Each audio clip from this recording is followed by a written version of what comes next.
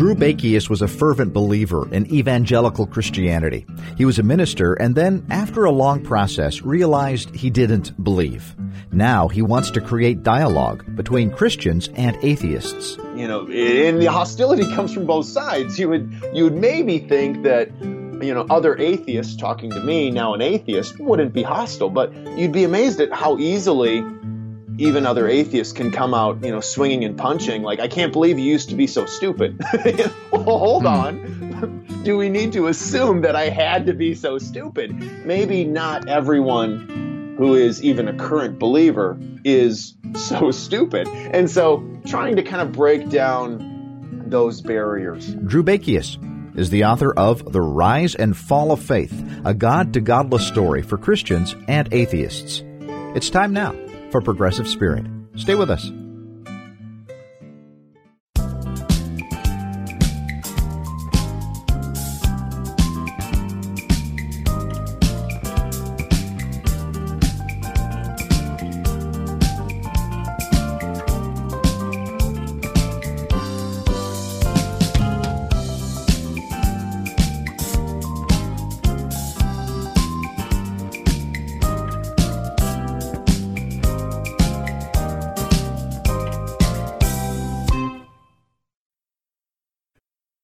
For the Pacifica Radio Network and the Public Radio Exchange, and from the studios of KBOO in Portland, Oregon, this is Progressive Spirit. ProgressiveSpirit.net. I'm John Schuck.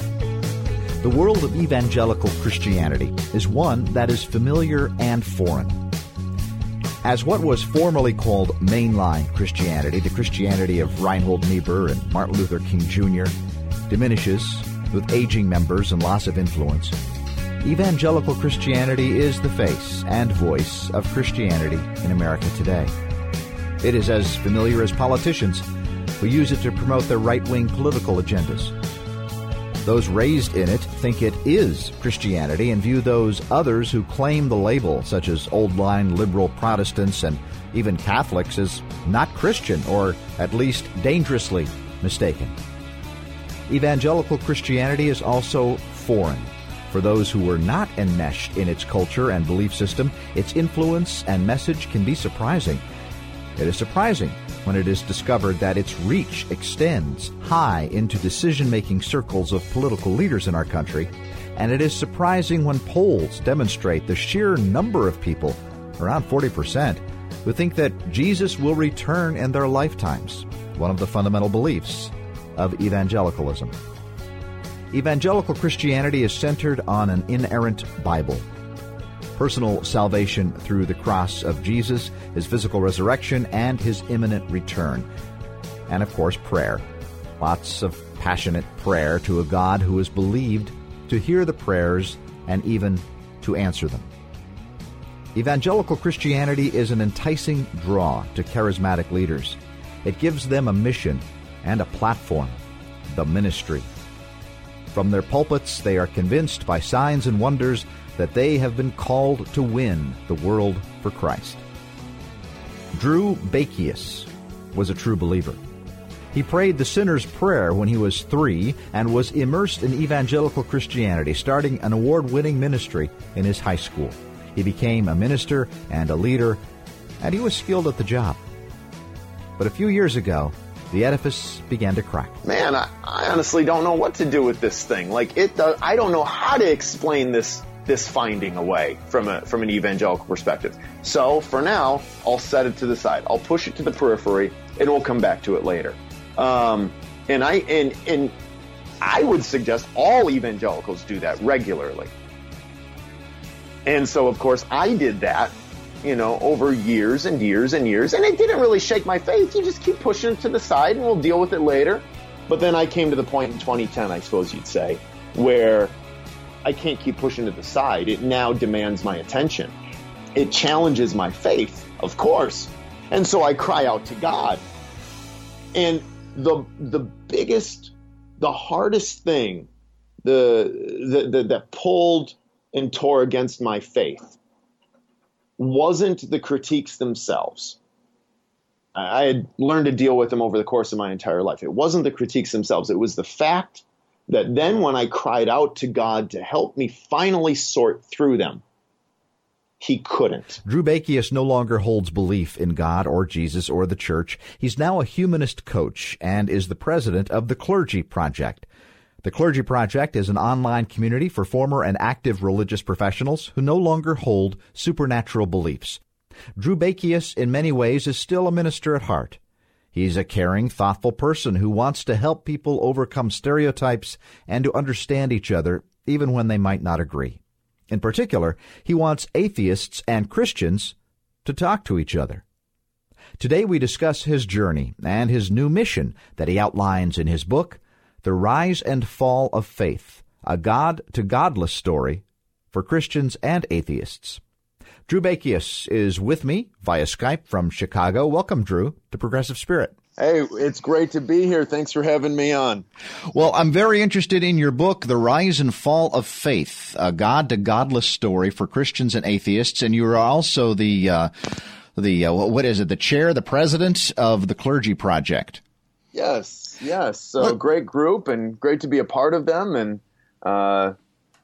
really enjoy the work they're doing there and my role in it. Well, let's get an update on those guys and you. The Clergy Project is started about 5, 6, 7 years ago? Yeah, it began as, well, exactly what it sounds like. So a project. It was a project that was put together, launched by, I suppose you'd say, the greater, the larger secular community, Richard Dawkins, Dan Dennett, Dan Barker. And so that got started in 2011, March of 2011. Then along the way, decisions were made to, branch out and kind of make this our own nonprofit. And so in 2015, that process of becoming your own 501c3 was finalized. And now we have our board. It's an all volunteer-led organization. And so I have the joy of serving as president of the board, and we do what we can with the time we have to lead the organization as best as possible. But it's a great group we have there. And let me think, they're about what? Are we around 400, 500 members? No, we're actually starting to approach near the 800 mark. Oh, wow. Okay. So, yeah, we've got about 780 forum participants that the project services. And, of course, the Clergy Project is for clergy who are at various stages, but the one thing they have in common is that they don't have supernatural beliefs anymore. The language of their faith doesn't reflect them, and so they're kind of caught in a spot in some respects, as you were. Yeah, absolutely. Yeah, everyone in the project, all one requirement to gain access to the forum, which is the Clergy Project's kind of flagship service, is this kind of secret, almost underground style online platform, online community. And in order to gain entryway into that online forum, have to, one, have been or currently be a religious professional of really any religious background. Could be a Muslim imam in the Middle East, could be a Buddhist or Hindu monk, a Catholic priest, a Protestant minister of various forms. So that's the one requirement. And then the other one being that you have now come to a point where you no longer hold the supernatural belief, no longer believe in all the God stuff. And you might not necessarily embrace the term atheist. Certainly a number of ours don't. That's one common misconception, that you have to be this, hardened atheist. But no, you can be agnostic, whatever it is, but you've stepped away from a personal belief in supernaturalism. And we have, like you said, a variety of participants within that spectrum of how they identify themselves, and certainly whether or not they're closeted and still active in ministry, but in a closeted way. Others, a few, active in ministry, but not at all closeted. I think, if I understand correctly, you might fall into that that's category. Me. Yes. I'm a member of the Clergy Project, out of the closet. It happened to be in a very liberal setting. So, I can be a Christian atheist minister, which is marvelously jarring, I think, for folks. But I love it. But tell me about your story, if you don't mind. You're obviously the president, so you're out of the closet. When did you become involved with the Clergy Project yourself? Absolutely. So it was actually in 2014. So I was by no means one of the charter participants or anything like that. And also I was already a fair bit of the way beyond ministry at that point, in that it had been a couple years. So my transition out of faith, my transition out of ministry was a completely isolated experience, and not an easy one, honestly. But so that was done in 2012, and then in 2014, I had met up with a buddy of mine, guy named Scott, guy from my Bible college days. Not sure if he'd necessarily consider himself an atheist or what exactly the nature of his belief or lack thereof is, but definitely on the more progressive spectrum. And so he was coming in, going to be in town here in Chicago. And so we decided to meet up one day for grab a brew, a tasty little beer or whatnot, after my shift at the steakhouse, which is where my sort of post-pastoral career started off. And so we met up, we grabbed a beer one night, and he started telling me about this group that he was a part of on Facebook. Now, this was not the Clergy Project. It was something else, but it was a group all they called themselves, they identified as heretics, from the Moody Bible Institute. And so there was this private Facebook group called the Moody Bible Institute Heretics. And some were atheists, some were not. Most of them were not atheists, just more progressive Christians. A couple of them had converted in their post-Christian days to Islam, actually, or Buddhism, or whatever it may be. And so he was telling me about this group, and he said, you know what? You need to join this, because I had told him about my story, and he thought that sounded kind of cool. And he's like, yes, you definitely need to join this group. And so he pulled out his phone, and he added me to the Facebook group just like that, and suddenly all of a sudden I was a Moody Bible Institute heretic right there on the spot. And so that was kind of the intro point. I mean, for one thing, that just it had this incredible effect in that all of a sudden, just by joining us, what may in some ways just seem a silly little Facebook group, but all of a sudden I was connected. And as I mentioned a moment ago, my experience transitioning out of faith, transitioning out of the pastoral career was done completely in isolation. I did not know a single person who had a journey like mine or was experiencing anything like it.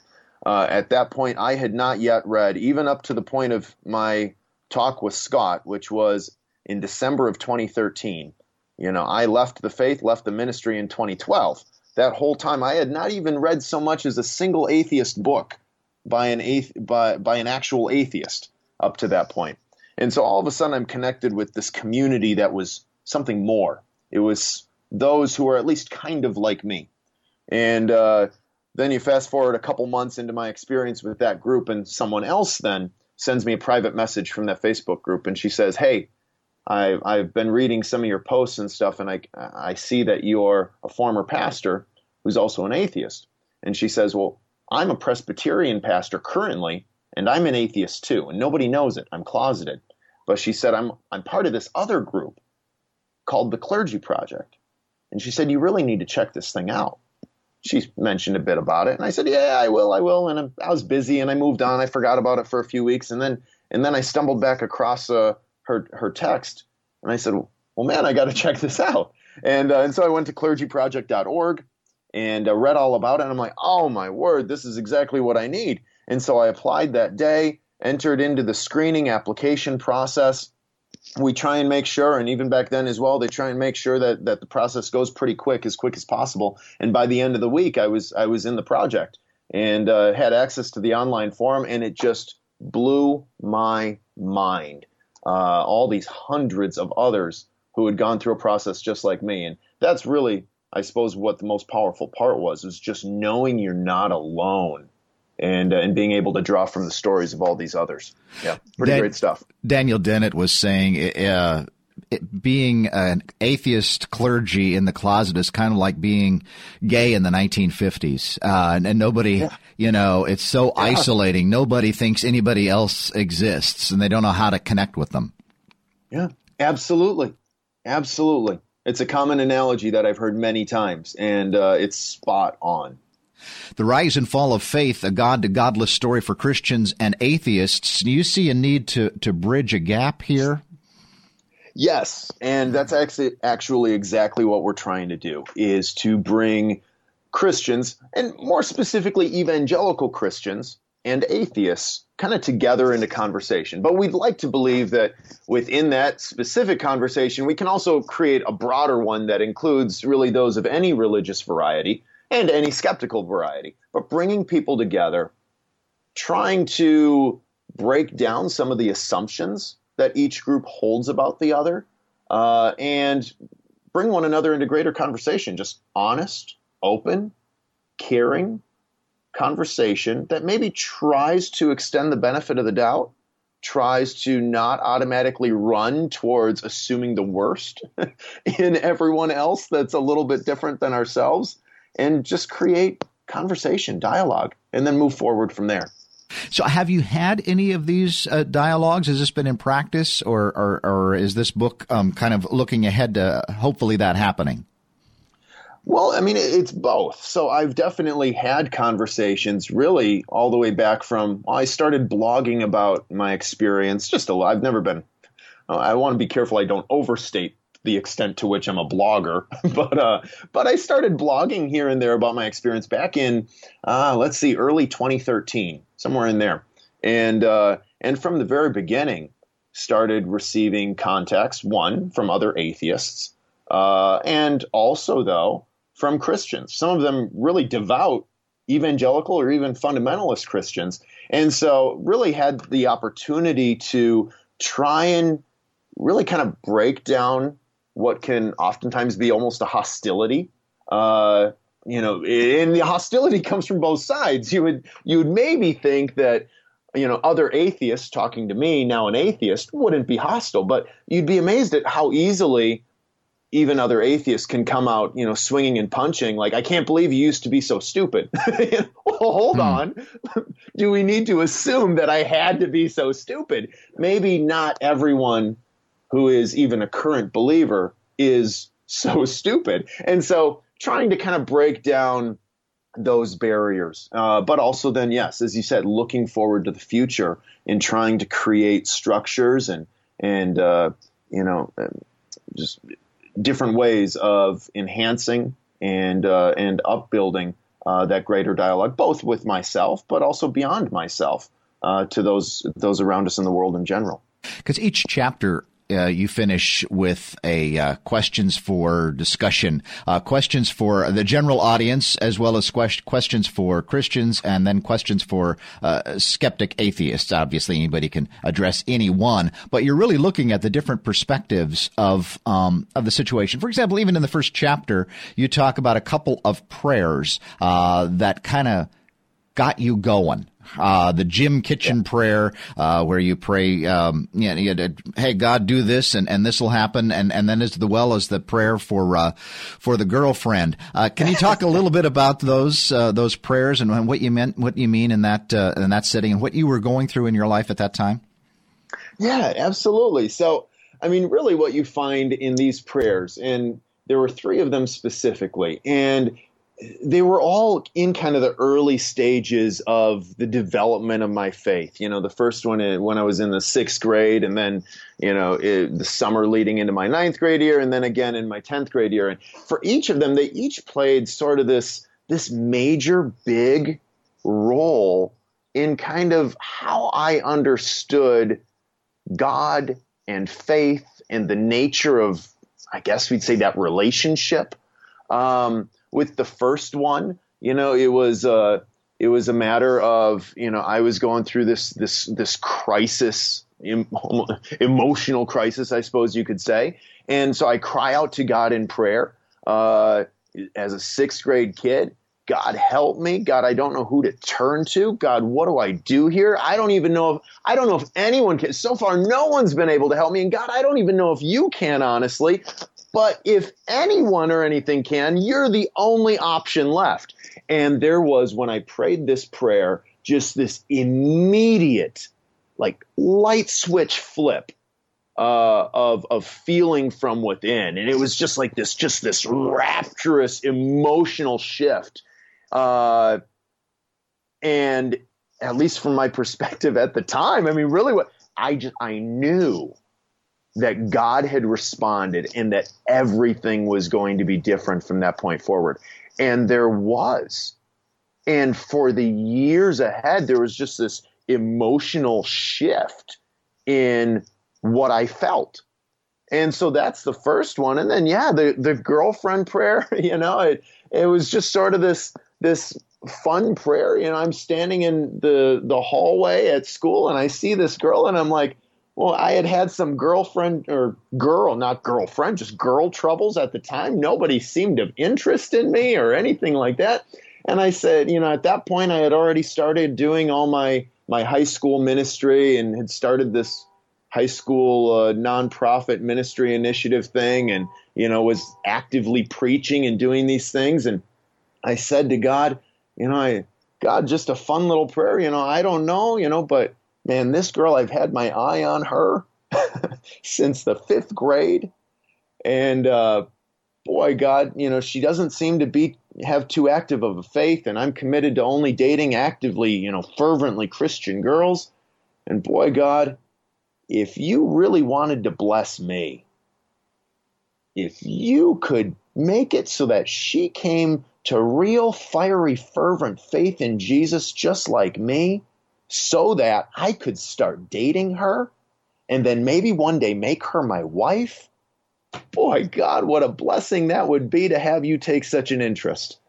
And I walked away from that prayer and, kind of forgot all about it. It was just sort of a fun, lighthearted thing. Just toss it up to the lap of my Heavenly Father and walked away from it, forgot all about it.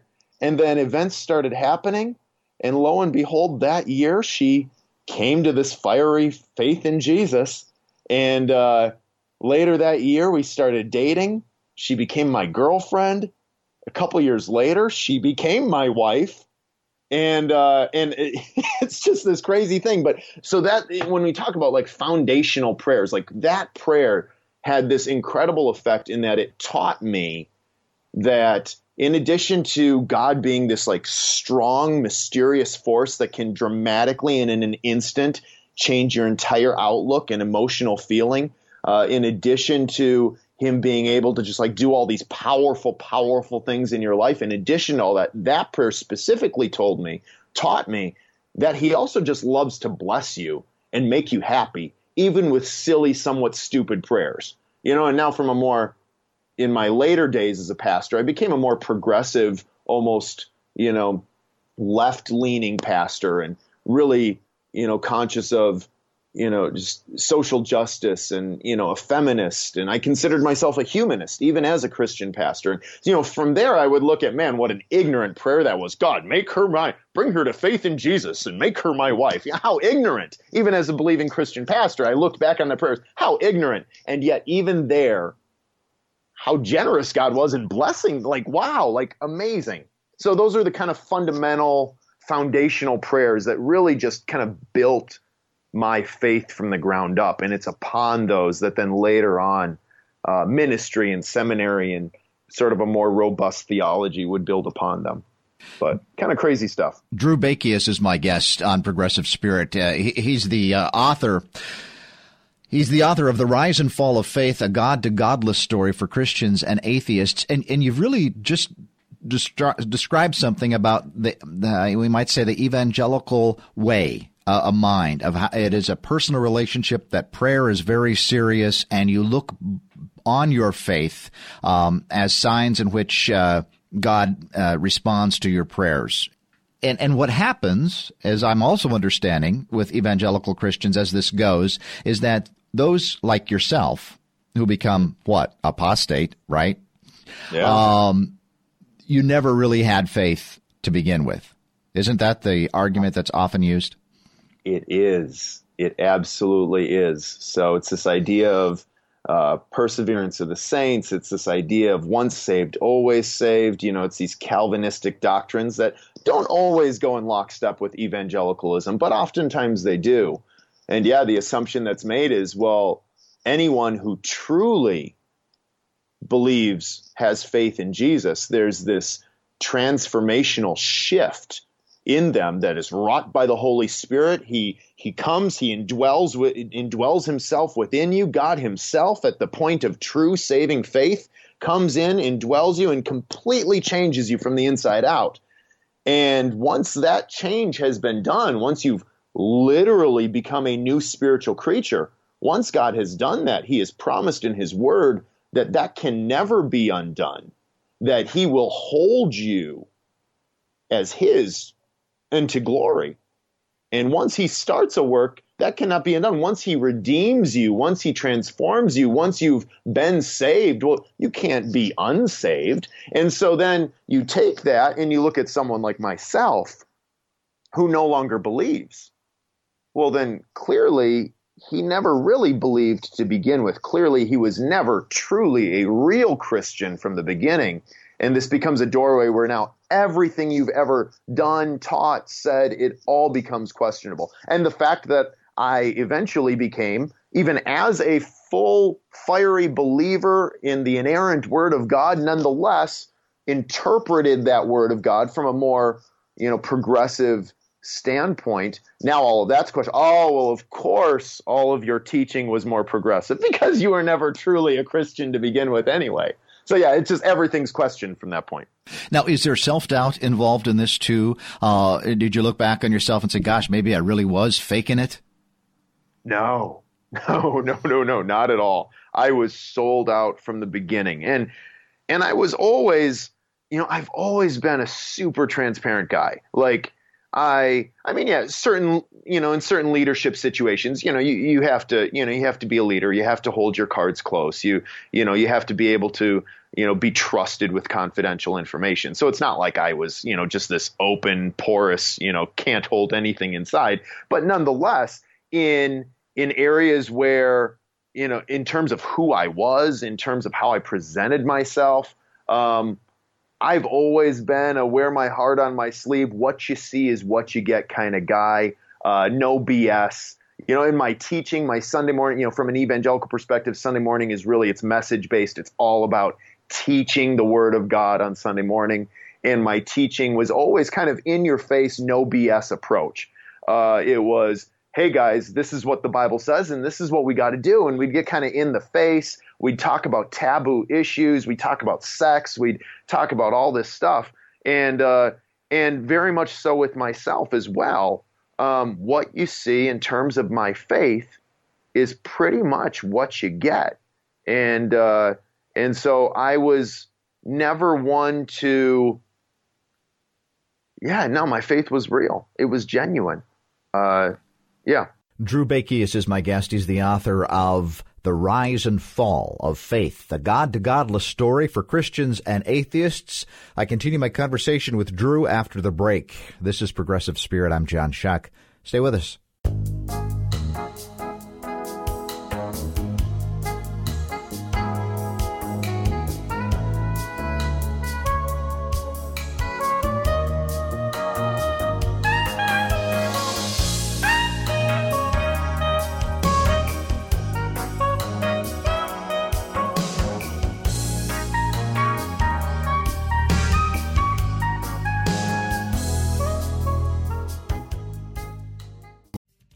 This is Progressive Spirit, progressivespirit.net. I'm John Shuck.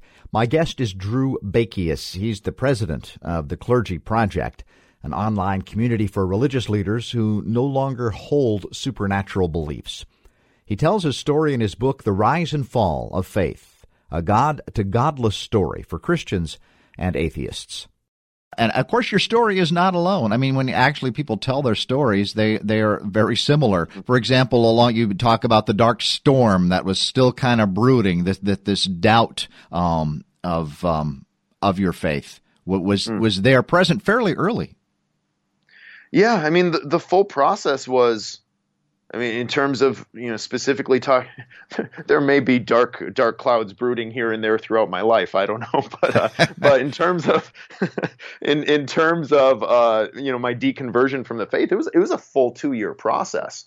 Really started in the fall of 2010, and then 2 years later, over the course of 2012, I, was transitioning out of ministry, and then fall of 2012, I finally, because I didn't want to be an atheist, I clung to my faith. And I think that stands as testament to the fact that it was real. It was genuine in the fact that, like, I worked so hard for so long to keep it intact. I held on to that thing to the very last day. And it was only after I left ministry, and even that was sort of as a last-ditch effort to try and rejuvenize my faith. It was only after I left where I finally said 2 years later, I can't fight this thing anymore. I gotta let this go. And then I stood up and I was just like, all right, I'm an atheist. I am. There's nothing I can do. I can't fight it anymore. I am an atheist. But that was a long and, like you said, dark, stormy night. Because it's a lot of self-doubt, a lot of a torturous experience, right? So you begin with some doubts about biblical contradictions. Can you talk a little bit about that? Are those some of the first things that crept into your edifice of faith and started to crack it? Yeah, I mean, from the evangelical mindset where your faith, everything, it's all rooted in this idea of an inerrant Bible, of this idea that God is the true author of it behind the human authors or within the human authors. And since God's the one that's written it, and the Bible itself says that God cannot lie, therefore it all has to be 100% true, no imperfections. And so, as an evangelical, living in our contemporary world, you're always coming across, a study here, an article there, an archaeological find over here, over this way. You come across these things and they challenge the idea that, well, is the Bible really right? Is the Bible really imperfect? Is it really flawless? And you kind of have to take a step back and you evaluate the legitimacy of the claim. And as an evangelical, you can waffle on a lot of things. You can kind of hypothesize a lot of different ways. You can interpret the Bible with a lot of flexibility. But the one thing that has to be is it has to be inerrant. That's like the one thing you can't give up within evangelicalism.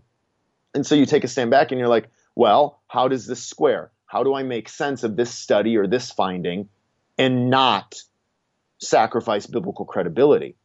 And oftentimes it's kind of like, well, gee, sometimes you're able to kind of, spin it one way or the other and be like, oh, well, obviously this study is best understood in this way, not as the author, as the scientist proposed. Good, done, deal, move forward. But then there's other ones where it's like, well, man, I honestly don't know what to do with this thing. Like I don't know how to explain this finding away from an evangelical perspective. So for now, I'll set it to the side. I'll push it to the periphery, and we'll come back to it later. And I would suggest all evangelicals do that regularly.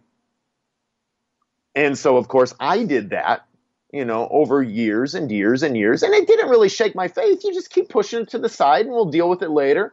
Leslie Weatherhead, he writes, back in the 50s, I want to say, he writes this book, The Christian Agnostic, where he talks about how Christians have this mental box, this box up in their minds, and it's marked awaiting further light. And just anytime something like that comes across their purview, they throw it in this box, awaiting further light. But then I came to the point in 2010, I suppose you'd say, where I go to, open the box and throw another item of critique inside, how I tend to liken it, rather than this box in the attic that Leslie Weatherhead talks of, I liken it to a desk drawer. And I've got all the things I'm comfortable with on my desktop. And I take, in 2010, I open the bottom right-hand desk drawer to throw in another article. And all of a sudden, the whole thing's jammed open. And now it demands my attention. And I don't know what to do with it all. And so I start pulling it all. There's just so much. I look down, there's just so much stuff jammed inside this desk drawer that I've been filing away for years and for a couple decades. And I'm like, wow, I can't keep pushing it to the side. It now demands my attention. And so I start pulling it all up and putting it on the desktop of my mind and finally beginning to deal with it all. It challenges my faith, of course. And so I cry out to God. And the biggest, the hardest thing that pulled and tore against my faith wasn't the critiques themselves. I had learned to deal with them over the course of my entire life. It wasn't the critiques themselves. It was the fact that then when I cried out to God to help me finally sort through them, he couldn't. And then that's really what the next 2 years were. It was 2 years of me saying, God, help me deal with this. God, you seem to be silent. God, my faith is waning.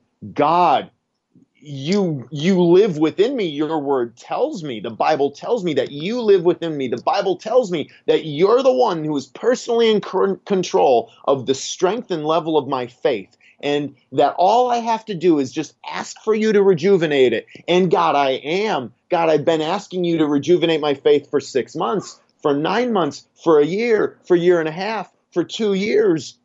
And God, you're not doing it. God, why aren't you rejuvenating my faith? God, I'm begging you. God, I'm here. And yet he couldn't. He didn't. He wouldn't. And so over that time, my faith is just falling apart more and more and more. And honestly, it was kind of almost driving me crazy as I was trying to force something that I knew wasn't. And that's basically the gist of what happened. Drew Bakius, The Rise and Fall of Faith, a God-to-Godless Story for Christians and Atheists. And apologists, of course, that's how they get their business, right? William Lane Craig are kind of there to help folks kind of shore up all of these questions. But they even those folks didn't work for you after a while. No, not at all.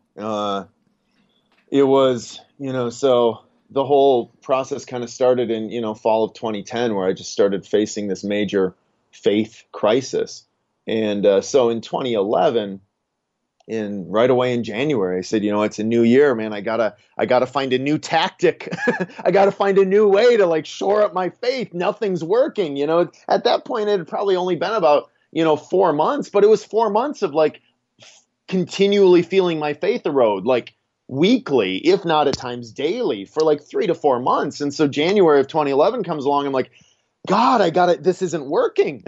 God, you're not rejuvenating my faith. What other tools might you, God, want to use to rejuvenate my faith since you're not doing it directly? And so I said, all right, well, I'm going to just start reading like crazy, things that maybe normally I wouldn't normally read, because my normal philosophy was, well, just know the Bible. Just know the Bible well and just study the Bible well, and God will use the Bible to keep your life and your faith the way it should be. And so that's basically all my routine was just reading about the Bible, reading, Bible background stuff. And so 2011 comes along. I'm like, all right, well, I need to set the Bible itself aside for a little while, or at least complement it. And so I start, going back to, all my seminary readings on the apologists, like you said, William Lane Craig, and, all these guys, and reading all these, devotionals. And I kind of was not a big one for reading Christian fluff or Christian, self-help type books, or,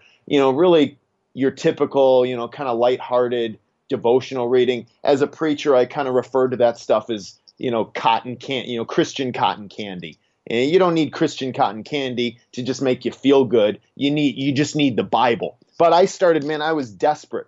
So I was reading as much cotton candy fluff as I could find. I was reading Max Lucado. I was reading Phil Yancey. I was reading newer stuff like those guys. I was going back to the ages. Every day I was just soaking myself in, the Christian prayer books, and revisiting the creeds, and just all this stuff, trying to just find any root, any anchor to help me.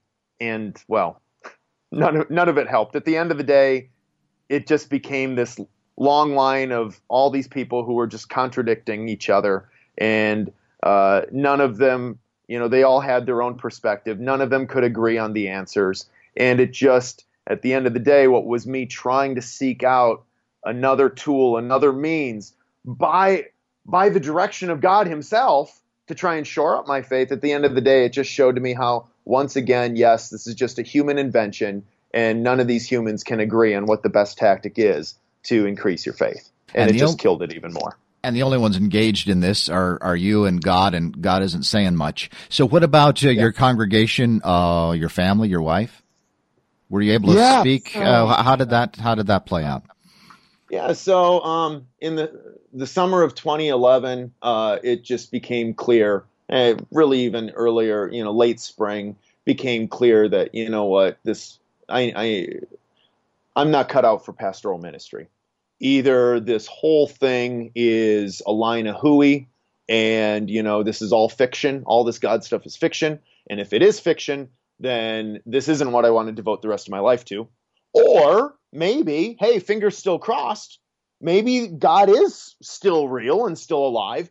But if that's the case, well, I've clearly demonstrated that I have no authority to lead in these matters. I have no ability to discern truth, if that's the case. Either way, regardless of which of those two options it is, either Christian ministry has no place in this world, or I have no place in Christian ministry, at least the version of it that believes in God.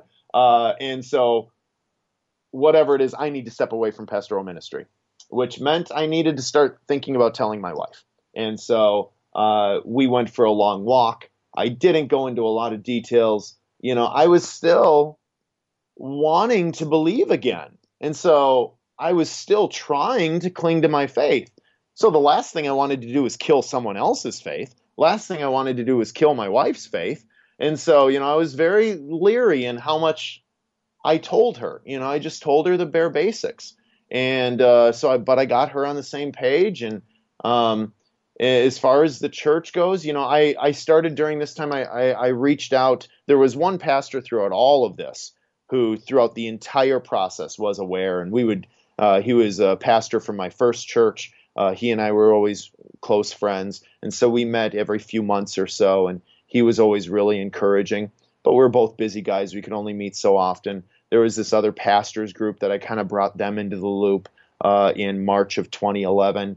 But that's a whole long story of itself. They were not helpful at all. And so, I was just kind of on my own. The church, the last thing I wanted to do was devastate their faith, just like I didn't want to devastate my wife's faith. And so I really just kind of tried to, keep this as between me and God, not in a deceptive way, but in listen, my job as pastor is to protect their faith, not hurt it. And if they know what I'm going through, well, that's going to hurt their faith. And so I need to transition out in a way that doesn't hurt their faith and that leaves the church in the best possible way, where they have a new pastor who can truly pick up where I've left off and care for their emotional and spiritual and congregational needs in a way that I clearly can't anymore. And so that's really was my perspective throughout those years, and really the perspective, or throughout those months, and really that's the default perspective that I worked throughout my entire transition out. Did it ever occur to you in this process to say, well, maybe it's not so good just to have the church keep its faith? Maybe the individuals sitting in those pews are going through similar struggles just as the minister. And gosh, if I just shared what my doubts were, maybe that'd be a helpful thing. Man, if I had just been like John Shuck or Greta Vosper, but, in retrospect, I mean, sitting where I sit now today, if I could go back and do it again, oh man, I would love to take a route more along those lines. But where I was back then, again, I was still clinging to my own faith. And the last thing I wanted to do was hamper or hurt theirs. And it's interesting because the tone of our congregation, it was more progressive. So we tried to create within the tone of our congregation this atmosphere where we could regularly talk about issues that maybe you couldn't in other churches, issues that were taboo. We talked politics, somewhere on the right, somewhere on the left. We had open Democrats and open Republicans. Sunday morning sermons, our teaching time, at times we'd delve into political issues. We'd talk about an issue and we'd bring up abortion and we'd say, okay, well, you can read the Bible and look at it, from this perspective where, it's kind of more supportive of the Republican side of things. But you can also look at it from this perspective and kind of see ideas that are more sympathetic of the Democratic or the more left-leaning take on abortion. And we'd say, you know what? So let's remove the hostility and let's just talk openly.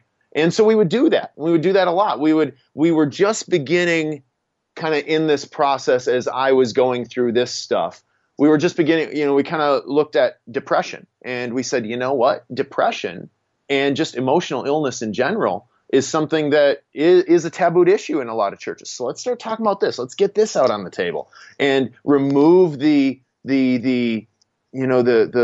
danger or the reluctance to talk about these things. What is it like to be a Christian and trust in God, and yet you still wrestle with depression? How does that work? So within the context of that kind of a church community, man, it would have worked so well to also say, well, now let's talk about doubt. And actually, doubt itself, we talked regularly about doubt. We talked about doubt all the time. But we never really opened up the ability. We looked at it from the perspective of a healthy faith includes doubt, because in pushing through the doubt, you will come up with a more robust faith on the other side. So we talked openly about doubt in the place that doubt serves within the life of faith, but we never felt the freedom to consider that maybe there isn't a God and maybe it's okay if some of us don't believe in him. That was too far, and it's because of our evangelical context. The Bible is the Word of God. It is inerrant. That's the one thing you cannot question. And our evangelical congregation was true to that. And I think there are glass ceilings everywhere within liberal congregations too. I mean, that's a pretty big step to take, no matter, even if you are Greta Vosper or at a liberal church. I mean, because that's still, still people will want to hold on to one thing, God. Yeah. And so that's big. I mean, I certainly, when I asked that question, I wasn't offering a critique. I was just kind of wondering if you'd thought about it, because it's just all the time. Because it is right. I mean, I think about that all the time myself. I don't want to hurt people. I don't want to make them feel bad, and all of that kind of stuff. So it's always there, that level of guilt as we have these questions, that you need to keep them to yourself because you don't want to mess up the people. I really just have a couple of minutes left, but I want to. Your book is called The Rise and Fall of Faith: A God to Godless Story for Christians and Atheists. Drew Bakius is my guest. This is really a powerful story. And what do you want? Two things. What do you want evangelical Christians, or Christians, however you label it, to know about atheists? And what do you want atheists to know about evangelical Christians? Yeah, you know what? You could almost answer it the same for both questions, but maybe just with a little nuancing, on each one. I would just want Christians to be able to look at atheists without assuming the worst, and atheists to look at Christians without assuming the worst, and to realize that atheists are not, evil, wicked people without a moral compass or core. They simply are individuals. Atheists are simply individuals who are not currently convinced that a God or gods exist, and that's it. And there's a lot of very good people who are not convinced by the evidence or lack thereof. A lot of people that Christians, evangelicals, would have looked at as, they claim to be Christians, but they're not really Christians. Would you look at them and say that they're evil just because they're, in your estimation, not really Christians? Well, same thing here. Are atheists, just because they don't believe a God exists, really evil? Or are they simply somebody who has a different perspective on life than you do? And I would suggest that it's the latter. And to atheists about Christians, are they really stupid and unable to think rationally or rationally or logically about issues? Are they really just so deluded that they can't even tie their own shoes? Or is it merely that they have been brought up or raised or, embraced by a community with a very different fundamental way of looking at life? And they've just never stepped beyond that. And there too, we're speaking in generalities. Some have, I hear from a lot of former atheists who have now embraced Christianity, and those are interesting conversations as well. So I guess all of it's just to take a step back and not automatically box people into what you think they have to be. Let's approach everyone from a perspective of letting them self-define, taking a moment to hear their stories, and to not assume the worst, and to simply enjoy the conversation, learn something about themselves, learn something about ourselves, and learn something about the whole of humanity in the process.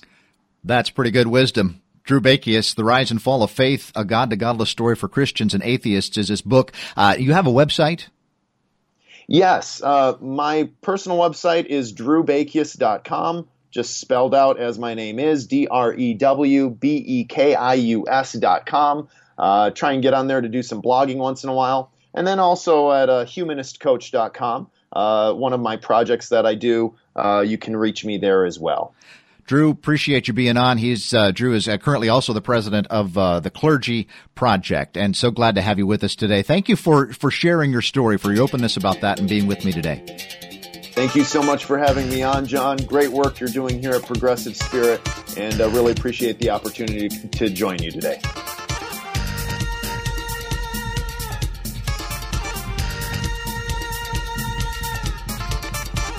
Progressive Spirit is heard every week on several radio stations across the country. On Progressive Spirit, you hear interviews with cutting-edge scholars, authors, and activists who have something to say about social justice, human flourishing, and things that matter. If you enjoy the show, ask your local public radio station to check it out and consider adding Progressive Spirit to its weekly lineup. Progressive Spirit is formatted for radio and is distributed through the Public Radio Exchange, PRX, and Pacifica Radio Network. You can also catch Progressive Spirit on podcast, hear it on your favorite podcast app. And if you like what you hear and listened on iTunes or Stitcher or any app that has a place for a review, please leave one. More reviews help the show get a wider audience. Thanks. If you have ideas for guests or would like to comment on an episode, contact me through my website, progressivespirit.net. You can comment on Facebook and you can retweet on Twitter. Progressive Spirit is produced in the studios of KBOO in Portland, Oregon. I'm John Schuck. Be well.